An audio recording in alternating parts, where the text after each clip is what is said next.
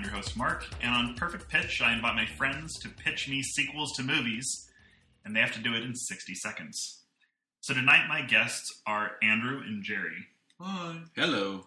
So, Andrew Yes. is my brother. What is your claim to fame? My claim to fame is I am a unabashed nerd, geek, and there's little I don't do if it comes to geekdom. Sounds perfect. Except for anime. Yeah. Okay. Period. No? Yeah. Not at all. Ah. Snob. Okay. Yeah. That's the one thing I snob about. And Jerry. Hi. What? My claim to fame? Yeah. I know you're an actor. Yes, I am. A thankfully working actor, so that keeps food on the table for the family, as well as recording audiobooks, acting on stage, commercials, a couple of films. Don't want to brag, but I get around. Hence the voice of Honey. Exactly, yes. Yeah. Well, actually, it's the voice of Honey, hence the actor, the audiobook recorder, blah, blah, blah. Yeah. All right. So, as part of Perfect Pitch, here are the rules. I'm a studio exec. I'm stepping on to an elevator in Hollywood. You manage to slip on before the doors close. So each of you is going to have 60 seconds to pitch me your movie before I alert security to remove you from the building. So this is like your dream job. Yeah. Oh, yeah. My dream job is to deny people the ability to make $2. So, after Steal you've... the good ones. Yeah, exactly. So after you've both pitched me your movies, then we're going to sit down and discuss more in detail. So, Jerry, you're going to go first. I have to go first. Yes. Oh, you're going to be great. the first to pitch. Okay. I'm going to get the timer all set up. So one minor ground rule clarification here. Once I slip into the elevator, I can't hit the emergency stop button? No. Okay. He's standing in front of the emergency stop. Oh, all right. All right. So you're going to have 60 seconds to pitch me your movie.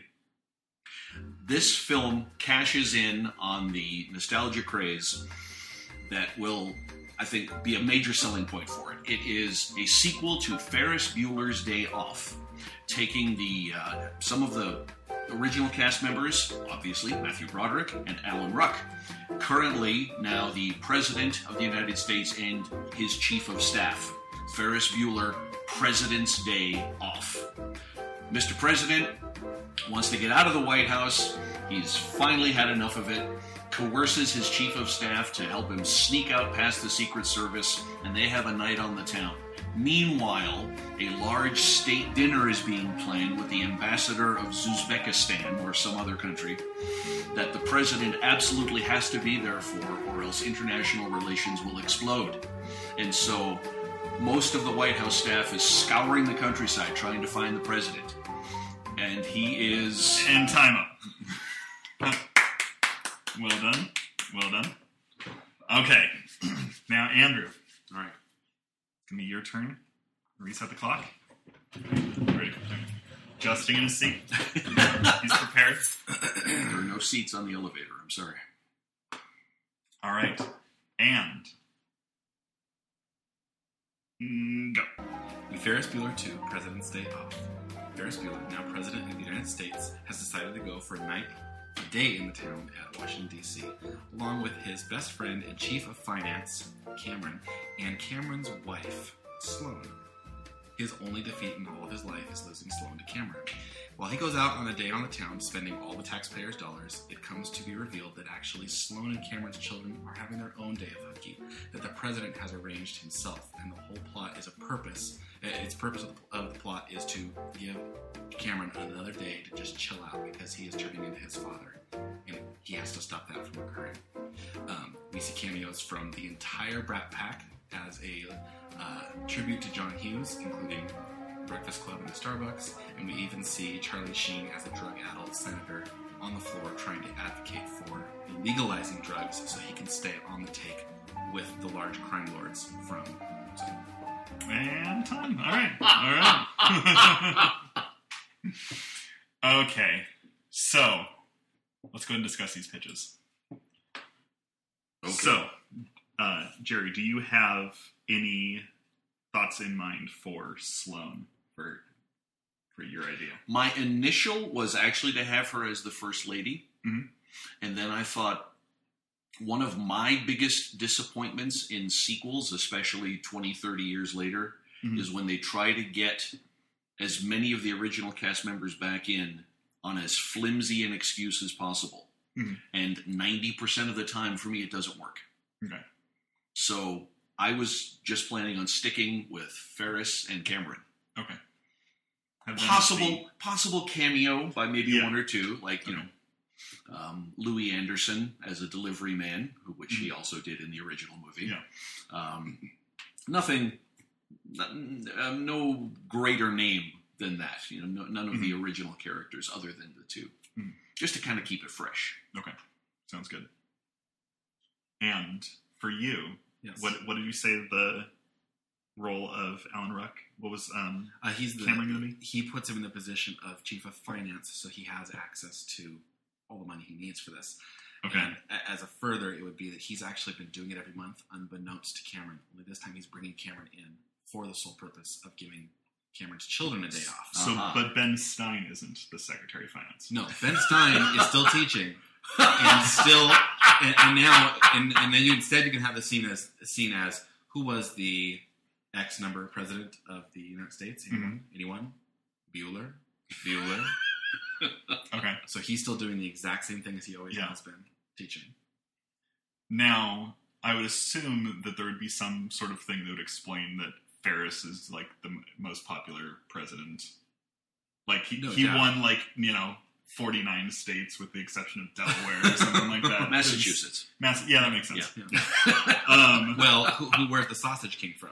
He's from Chicago, so I guess that's Yeah, it would be but there's if Sausage he Kings lost- everywhere now. If he lost Chicago, if he lost Illinois, No. no. Okay. Now what about Jennifer Grey as Jeannie? It's a hard sell. you She have- doesn't look anything like herself anymore. I True. know, but you only have to have like a single reference of when she shows up. Ferris just looks at her and goes, "Nose job," and then her would be like, "Screw you, Ferris," something like that, and then you just move on from there. She would be a tour guide at the White House. Yeah. Okay. Nothing more than that. keeping really. an eye on him. Yeah. Yeah.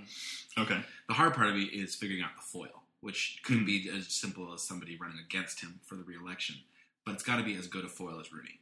Well, what if instead of having it be a day out on the town in DC? Because there's art galleries and there's all kinds of museums and stuff like that. What if the plot had him out on the road campaigning, and he takes the day Or off even on in the weekend? France, or outside of the States. Yeah, but then that's On a state visit to Luxembourg, Yeah. he yeah, decides to take a day off. a day off through Europe. Yeah, and then you Which you could do and then you easily. could Yeah. play this, and then you say you're going to have an art gallery scene because you're going to have references back to the Yeah. original at some point. Mhm.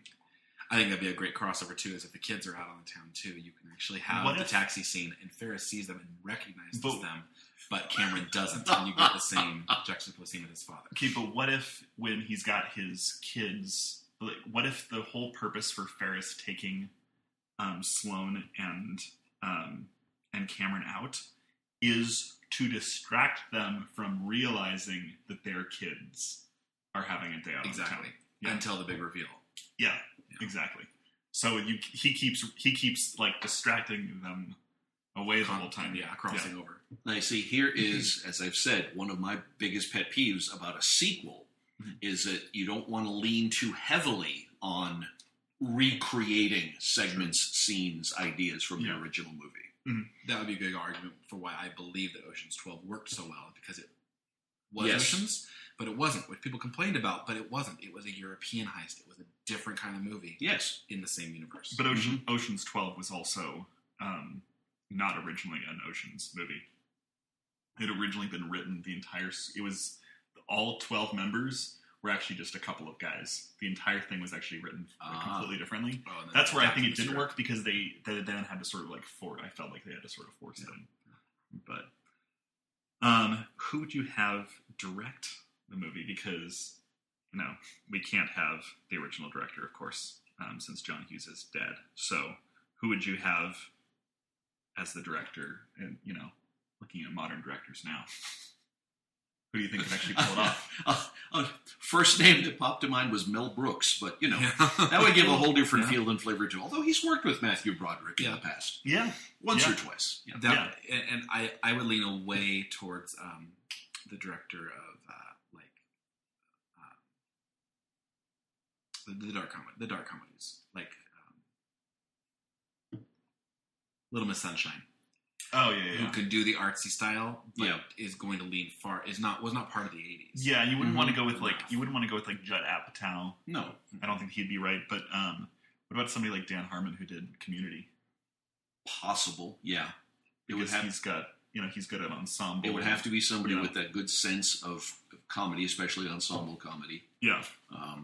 And not just simply relying on one-liners, fart jokes, that sort of thing. Yeah, exactly.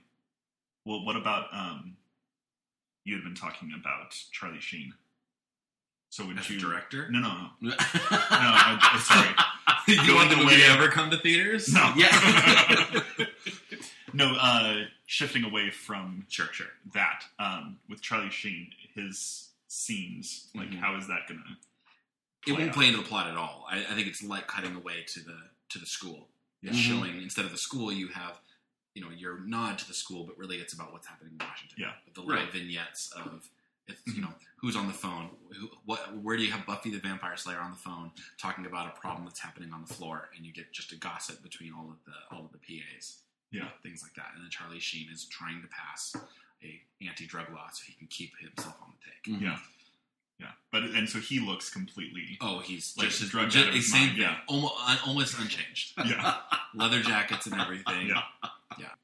Would you include little references to things like the Ferrari, just more little cameos? Like, Jerry, are you okay with cameos? I would keep cameos. I would keep the car. Yes, definitely keep the car. Okay. Yeah. Nods even to other films from that era to try to make it not strictly a sequel and homage to the original Ferris Bueller, but to that style, that period of film comedy as well. Well, in that case, for his foil in the movie, the guy who's trying to figure out what he's up to, you could have it be the person that he's running against, and you could have somebody like Rob Lowe. Yes. Because he's very, very charming. You could see him as a politician. Definitely. But you could also see a more sinister... Especially a crooked politician. Yeah, yes, exactly. That would work. That would work nicely. Yeah. So I believe Rob Lowe had actually been one of the people who had auditioned for the role of Ferris Bueller initially. I did not know that. So getting him and a few of the other actors who had... Because Matthew Broderick was the original choice for the film. That's who it was written for. Right. But then, John Hughes still needed to go around and do auditions and things like that. But he always intended for Matthew Broderick to be the person. But get a few of the other guys. Emilio Estevez was one of the options at one point. People like that, and have little cameos. Well, and I think that ties in with the whole. You'll bring the whole Brat Pack back in, sitting around the coffee shop. Because that is a good tie-in to that era. Yeah. Anybody who's ever been in a John Hughes movie could very well make an appearance. Exactly, because this would be sort of... Because I think it would be you'd have a hard time selling... Oh, yeah. Kyle MacLachlan. He would be a good... Because he can play the debonair, but he could also... Yes. Yeah, he can be completely... You could also trash him a little bit. Yeah. Yes. Well, you look at Agents of S.H.I.E.L.D., and he's just completely... nuts. Well, how do you beat the most popular president in history? Just look at the Flintstones. I mean, he was an excellent villain in that one, too. Yeah. We should do an episode about the Flintstones. Don't remake Gold, right? In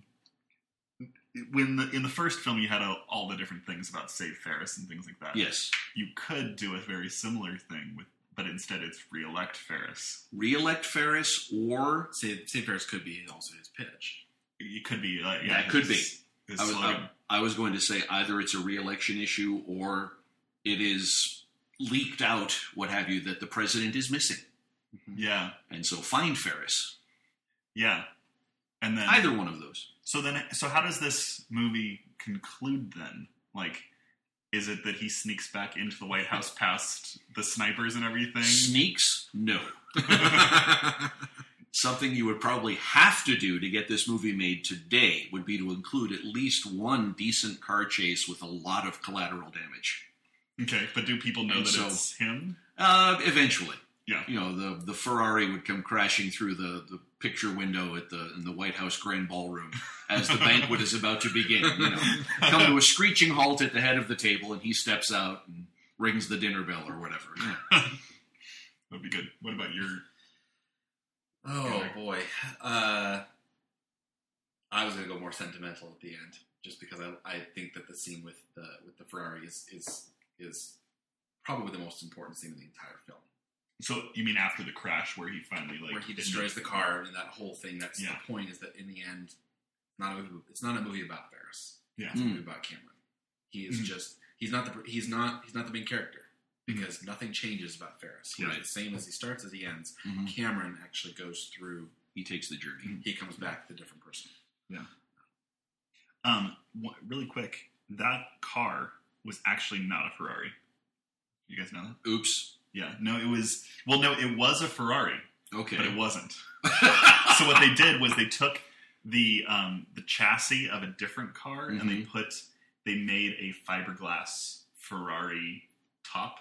So the body was a Ferrari. Because it was actually really, really expensive for them to rent, because there's only, 100 of them made that they said in the movie, which is accurate. Yeah. So for them to rent one of those was going to be way more expensive than for them to build a brand new car that they then would go and trash. But it was so well done and so accurate that they actually had car enthusiasts were writing into John Hughes and getting really, really upset with him for destroying one of those Ferraris. But it actually wasn't a Ferrari. Yeah. Okay. Yeah. Little known fact then. And it's also a little known fact that you really can't turn the odometer back by driving in reverse. Yeah. But they're 16. What are they?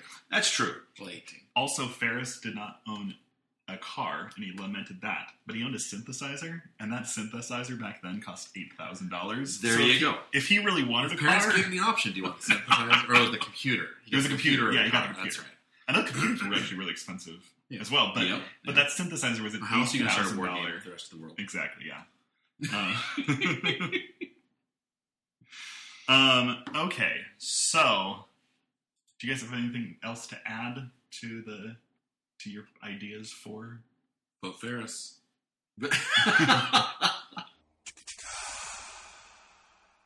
What do you guys think makes a sequel great for especially for these movies that they've started to do, where they're either doing a semi-reboot or bringing out a movie taking place years later with the same cast? The story. It's got to have a good story just to start with. Mm-hmm. The simple idea of, hey, let's make another one of these movies with these people will get you, to page 1. Yeah. After that, it's the story that's going to make or break it. Mm-hmm. And so that's what I think. The story is the be-all and end-all. Mm-hmm. As you were saying with Ocean's 12, Mm-hmm. that story existed, and it became an Ocean's movie afterwards. Mm-hmm. The story was solid. You need that foundation to build on to make a good sequel. Yeah. Okay. Andrew? I think it includes homage, improvement, and familiarity. Okay. So you need that. You need to be able to have enough of a hint that you realize this is part of the same group, but there's been an improvement in their plots, but you're going to have some backwards movement. For instance, the Expendables would be a good example. Totally 80s. The 80s means there's no really connection to the next plot, except that you have the same characters, references to the old characters, and then a little bit of self-deprecation, too.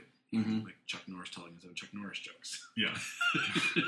Do you think that also applies at all to sequels that come out immediately after? Do you think that there needs to be references to the previous film? For example, Empire Strikes Back is the best, not only the best sequel ever made, probably, but possibly one of the best films ever made. but it doesn't have, like, they make reference to Luke destroying Death Star, but there's not, like, you don't see another Mos Eisley But cantina. I wouldn't call it a sequel. No, I wouldn't either.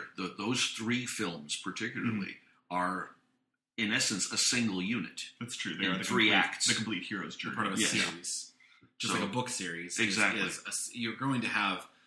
You have to reintroduce the character every single time. That's Mhm. the way story is told. Mhm. Yeah. Every time Luke shows up, well, who's Luke? You're going to have something to reference who he is. You have to have Han and Leia argue, so you know that they argued last time and remember that. Yeah. Yeah. Because you need that familiarity of your friends showing back up. Mhm. But they didn't need to have re-references, as Mhm. opposed to sequels like Ocean's 11, where you have to truly reintroduce everybody and say, So you we think, promise this is an Ocean's 11 movie. yeah. So you think that this mostly applies to sequels that are years later that they need to make sure to have homage to the previous. That makes Mhm. sense. Yeah. Okay. Well, that in a much the same way, it's cooled off a bit now. But in the heyday of let's take this old TV show and turn it into a big screen movie, same thing there. You had to do so much to reference the original show Yeah. to hold people's attention, but you also needed something fresh. You needed Yeah. a good story. To make it work. Have you seen The Man from U.N.C.L.E.? I started to watch it. I actually really, really enjoyed it. I'm a big fan of like 1960s Mm-hmm. spy stuff. I thought love it the was- TV show. I thought it was an incredible movie. Like, I think they did a really great job with it. I'm also a really big fan of Guy Ritchie as well. Okay. So his super Well, dramatic I sounding. like Guy Ritchie's style. That particular Wasn't- film, though, didn't wasn't hold my doing it for you? interest. No. Yeah. Okay. Okay, so we're going to go ahead and move on to our closing segment, which is Guilty Pleasures. Oh, dear. So this is the part of the show where my guests admit to me what their guilty pleasure movies are. What movie are you embarrassed to tell your friends you secretly love? Or what movie do you really, really love, and you know that when you tell people that you love that movie, you know that they're going to cringe and say, that one? I'll go ahead and break the ice, and I'll tell you my guilty pleasure movie. It's Josie and the Pussycats. Josie and the Pussycats was fantastic. It was a spot-on satire of the modern music industry. It actually had really, really catchy songs, and it was this like amazing girl power anthem that was actually it was a really good film. And I think it and That Thing You Do would probably be my the best two movies about music groups, I think, that I've ever seen. Well, I would have to agree with you on That Thing You Do. Yeah, Yes, I'll admit I haven't seen Josie and the Pussycats. you should. I will now put it on my list, though. I think On it's your on Amazon recommendation. Prime. It's really, really good. It's really, really entertaining. And it was before it was sort of the beginnings of a bunch of different actors' careers. Rosario Dawson was one of the Pussycats. Rachel Cook had already Rachel had Cook, her yeah, heyday she'd already before, had her that's why heyday, they yeah. brought her in. That was kind of like one of her last films. It was after she's all that. She played Josie, and then Tara Reid. Mm-hmm. I think it was around the same time as American Pie. Yeah. So it was just at the beginning of her 3 or 4 year long Yeah. popularity. And then Alan Cumming is in it as well. Mhm. Parker Posey. They're two big, huge radio execs. And there's a boy band group that is called De Jour. That is fantastic, and it's made up of Seth Green. Seth Green, Oh, His best friend. Turk from Yeah. Scrubs. Oh, yes. The other half of David Robot Chicken. Faison. Yeah, the other half of Robot Chicken. Yeah, Donald Faison. Donald yeah, Faison, Donald yeah. Faison. The other half of Robot Chicken, can't remember his name. And then one other guy who was not known, but basically you could tell that all the de jour scenes were shot in a single day because they were fairly well-known actors. And then this one third guy shows up near the end of the film, and it was because they were like, oh yeah, we can get that guy. And then they showed all the other guys in full body cast, so they didn't have to worry about getting him for a second day. But it's a really, really funny film, and it's fantastic. So, Andrew. All right. My guilty pleasure is the Arthur Rankin Jr. Return of the King cartoon from 1980. Yes. That is by Yeah. no means a guilty pleasure. I have no problem bursting out anywhere in any of the songs from that movie just to drive people crazy. Yeah. Because where there's a whip, there's a way will always get you moving. Yeah. Mhm. But yeah, And I it know, is so quintessential to everything that is absolutely wrong with late 70s, early 80s fantasy. Mhm. It wanting so bad to capture the essence of Lord of the Rings and just getting it completely wrong. yeah, well, yeah. It's beautiful. It's beautiful, and it's probably the best besides the movie Lord of the Rings Gollum. The Gollum was perfect spot. Mhm. Yeah. I think. You could definitely take like Circus based it off of that. Yeah, yeah. You could definitely take any scenes from that movie and put them together into like a hair metal band's like anthem. fantastic! And it would be Yeah. beautiful. Well, Yeah. how would you say that compares to the Rankin Bass Hobbit then? I love The Hobbit. Yeah. I've actually never seen the Fellowship, the middle one. I've only They seen The did Hobbit. Rankin Bass did Fellowship, but they didn't do anything else. And then it was, It was somebody else did Fellowship, No, and the Hobbit and Return of the King are the same animators. that's Rankin Bass. Yep, and the middle one, Ralph Bakshi, Ralph Bakshi, Bakshi, yeah. which I did see. I saw some clips of it, and it's definitely of the three the bottom. Oh yes, It's Yeah. terrible. But But he first, made it. The Hobbit was great. In essence, Bakshi's Lord of the Rings, as it was titled, Yeah. was the book was a book and a half. Yeah. Is what he tried to squeeze in, with the intention of making the other book and a half as off of the profits of Lord of the Rings, Mhm. of Which which did not there happen. weren't none. Yeah. So yeah, it's not worth the time. Well, of day. and it was all animated over the top And of sometimes it. they didn't even bother Rotoscope. animating over. Yes. They just Yeah. literally just kind of put them in there and hoped it was good enough. yeah, Yeah. But the Rankin. oh, yes. absolutely fantastically done. Mhm. I love Yeah. that. That was my first exposure, actually, to Okay. The Hobbit. Was That was, I think that was mine mine too. too. We hadn't read the books at all or Mhm. anything. But It our was grandparents had the movie and we watched it There you go. relentlessly. over and over and over again, yeah. And there was we played the board game too. There was a really Yes. fantastic board game. Good board game. It was amazing. It's You just actually- Candyland. And the yeah. Nazgul ruin your life every single time. and then you were collecting rings along the way. Like there was To a pay off the there were Nazgul. rings everywhere, and then at the end you just threw anything you had left into the fires. Yeah. Oh So- my gosh. Jerry. Okay, guilty What is- pleasure. yes. Well, I have to kind of bend the rules a bit here. My initial guilty pleasure response would be Santa Claus Conquers the Martians. Okay. Yeah. Okay. Yep. Yeah. Just because it's been a holiday classic in my life since early on. Oh yeah. I saw it on the big screen Oh. when it was first released. Really? I will admit to that. Huh. And He doesn't look that old, don't worry. I cherish my DVD copy of it. But the one that I mentioned that gets that type of response from people, you really like that movie? Return to Me. Minnie Which Driver, one? Oh yeah. David Yeah. Duchovny. Yes. Mhm. A rom-com that Mhm. is perfect. Absolutely.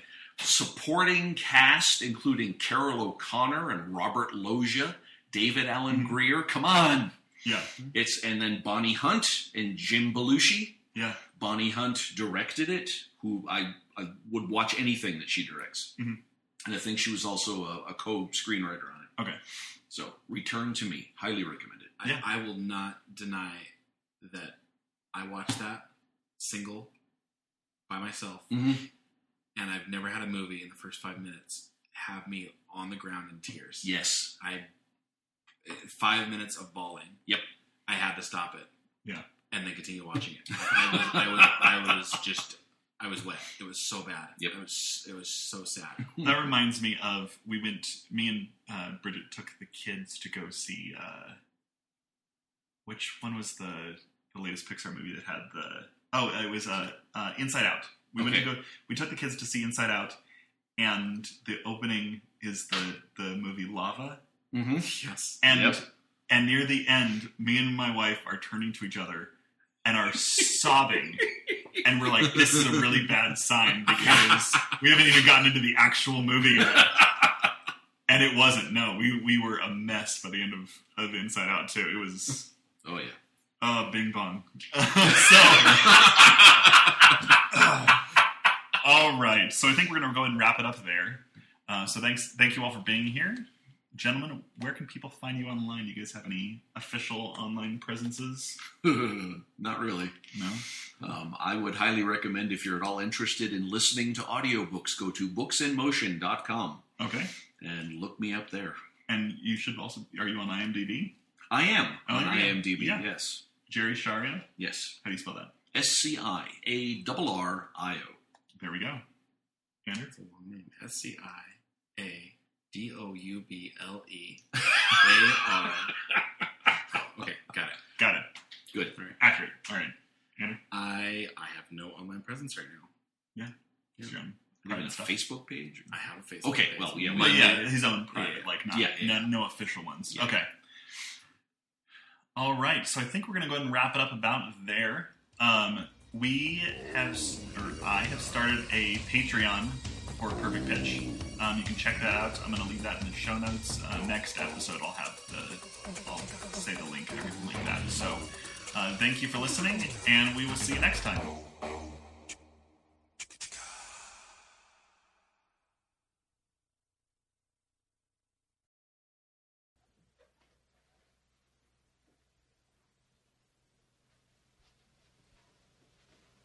You're still here?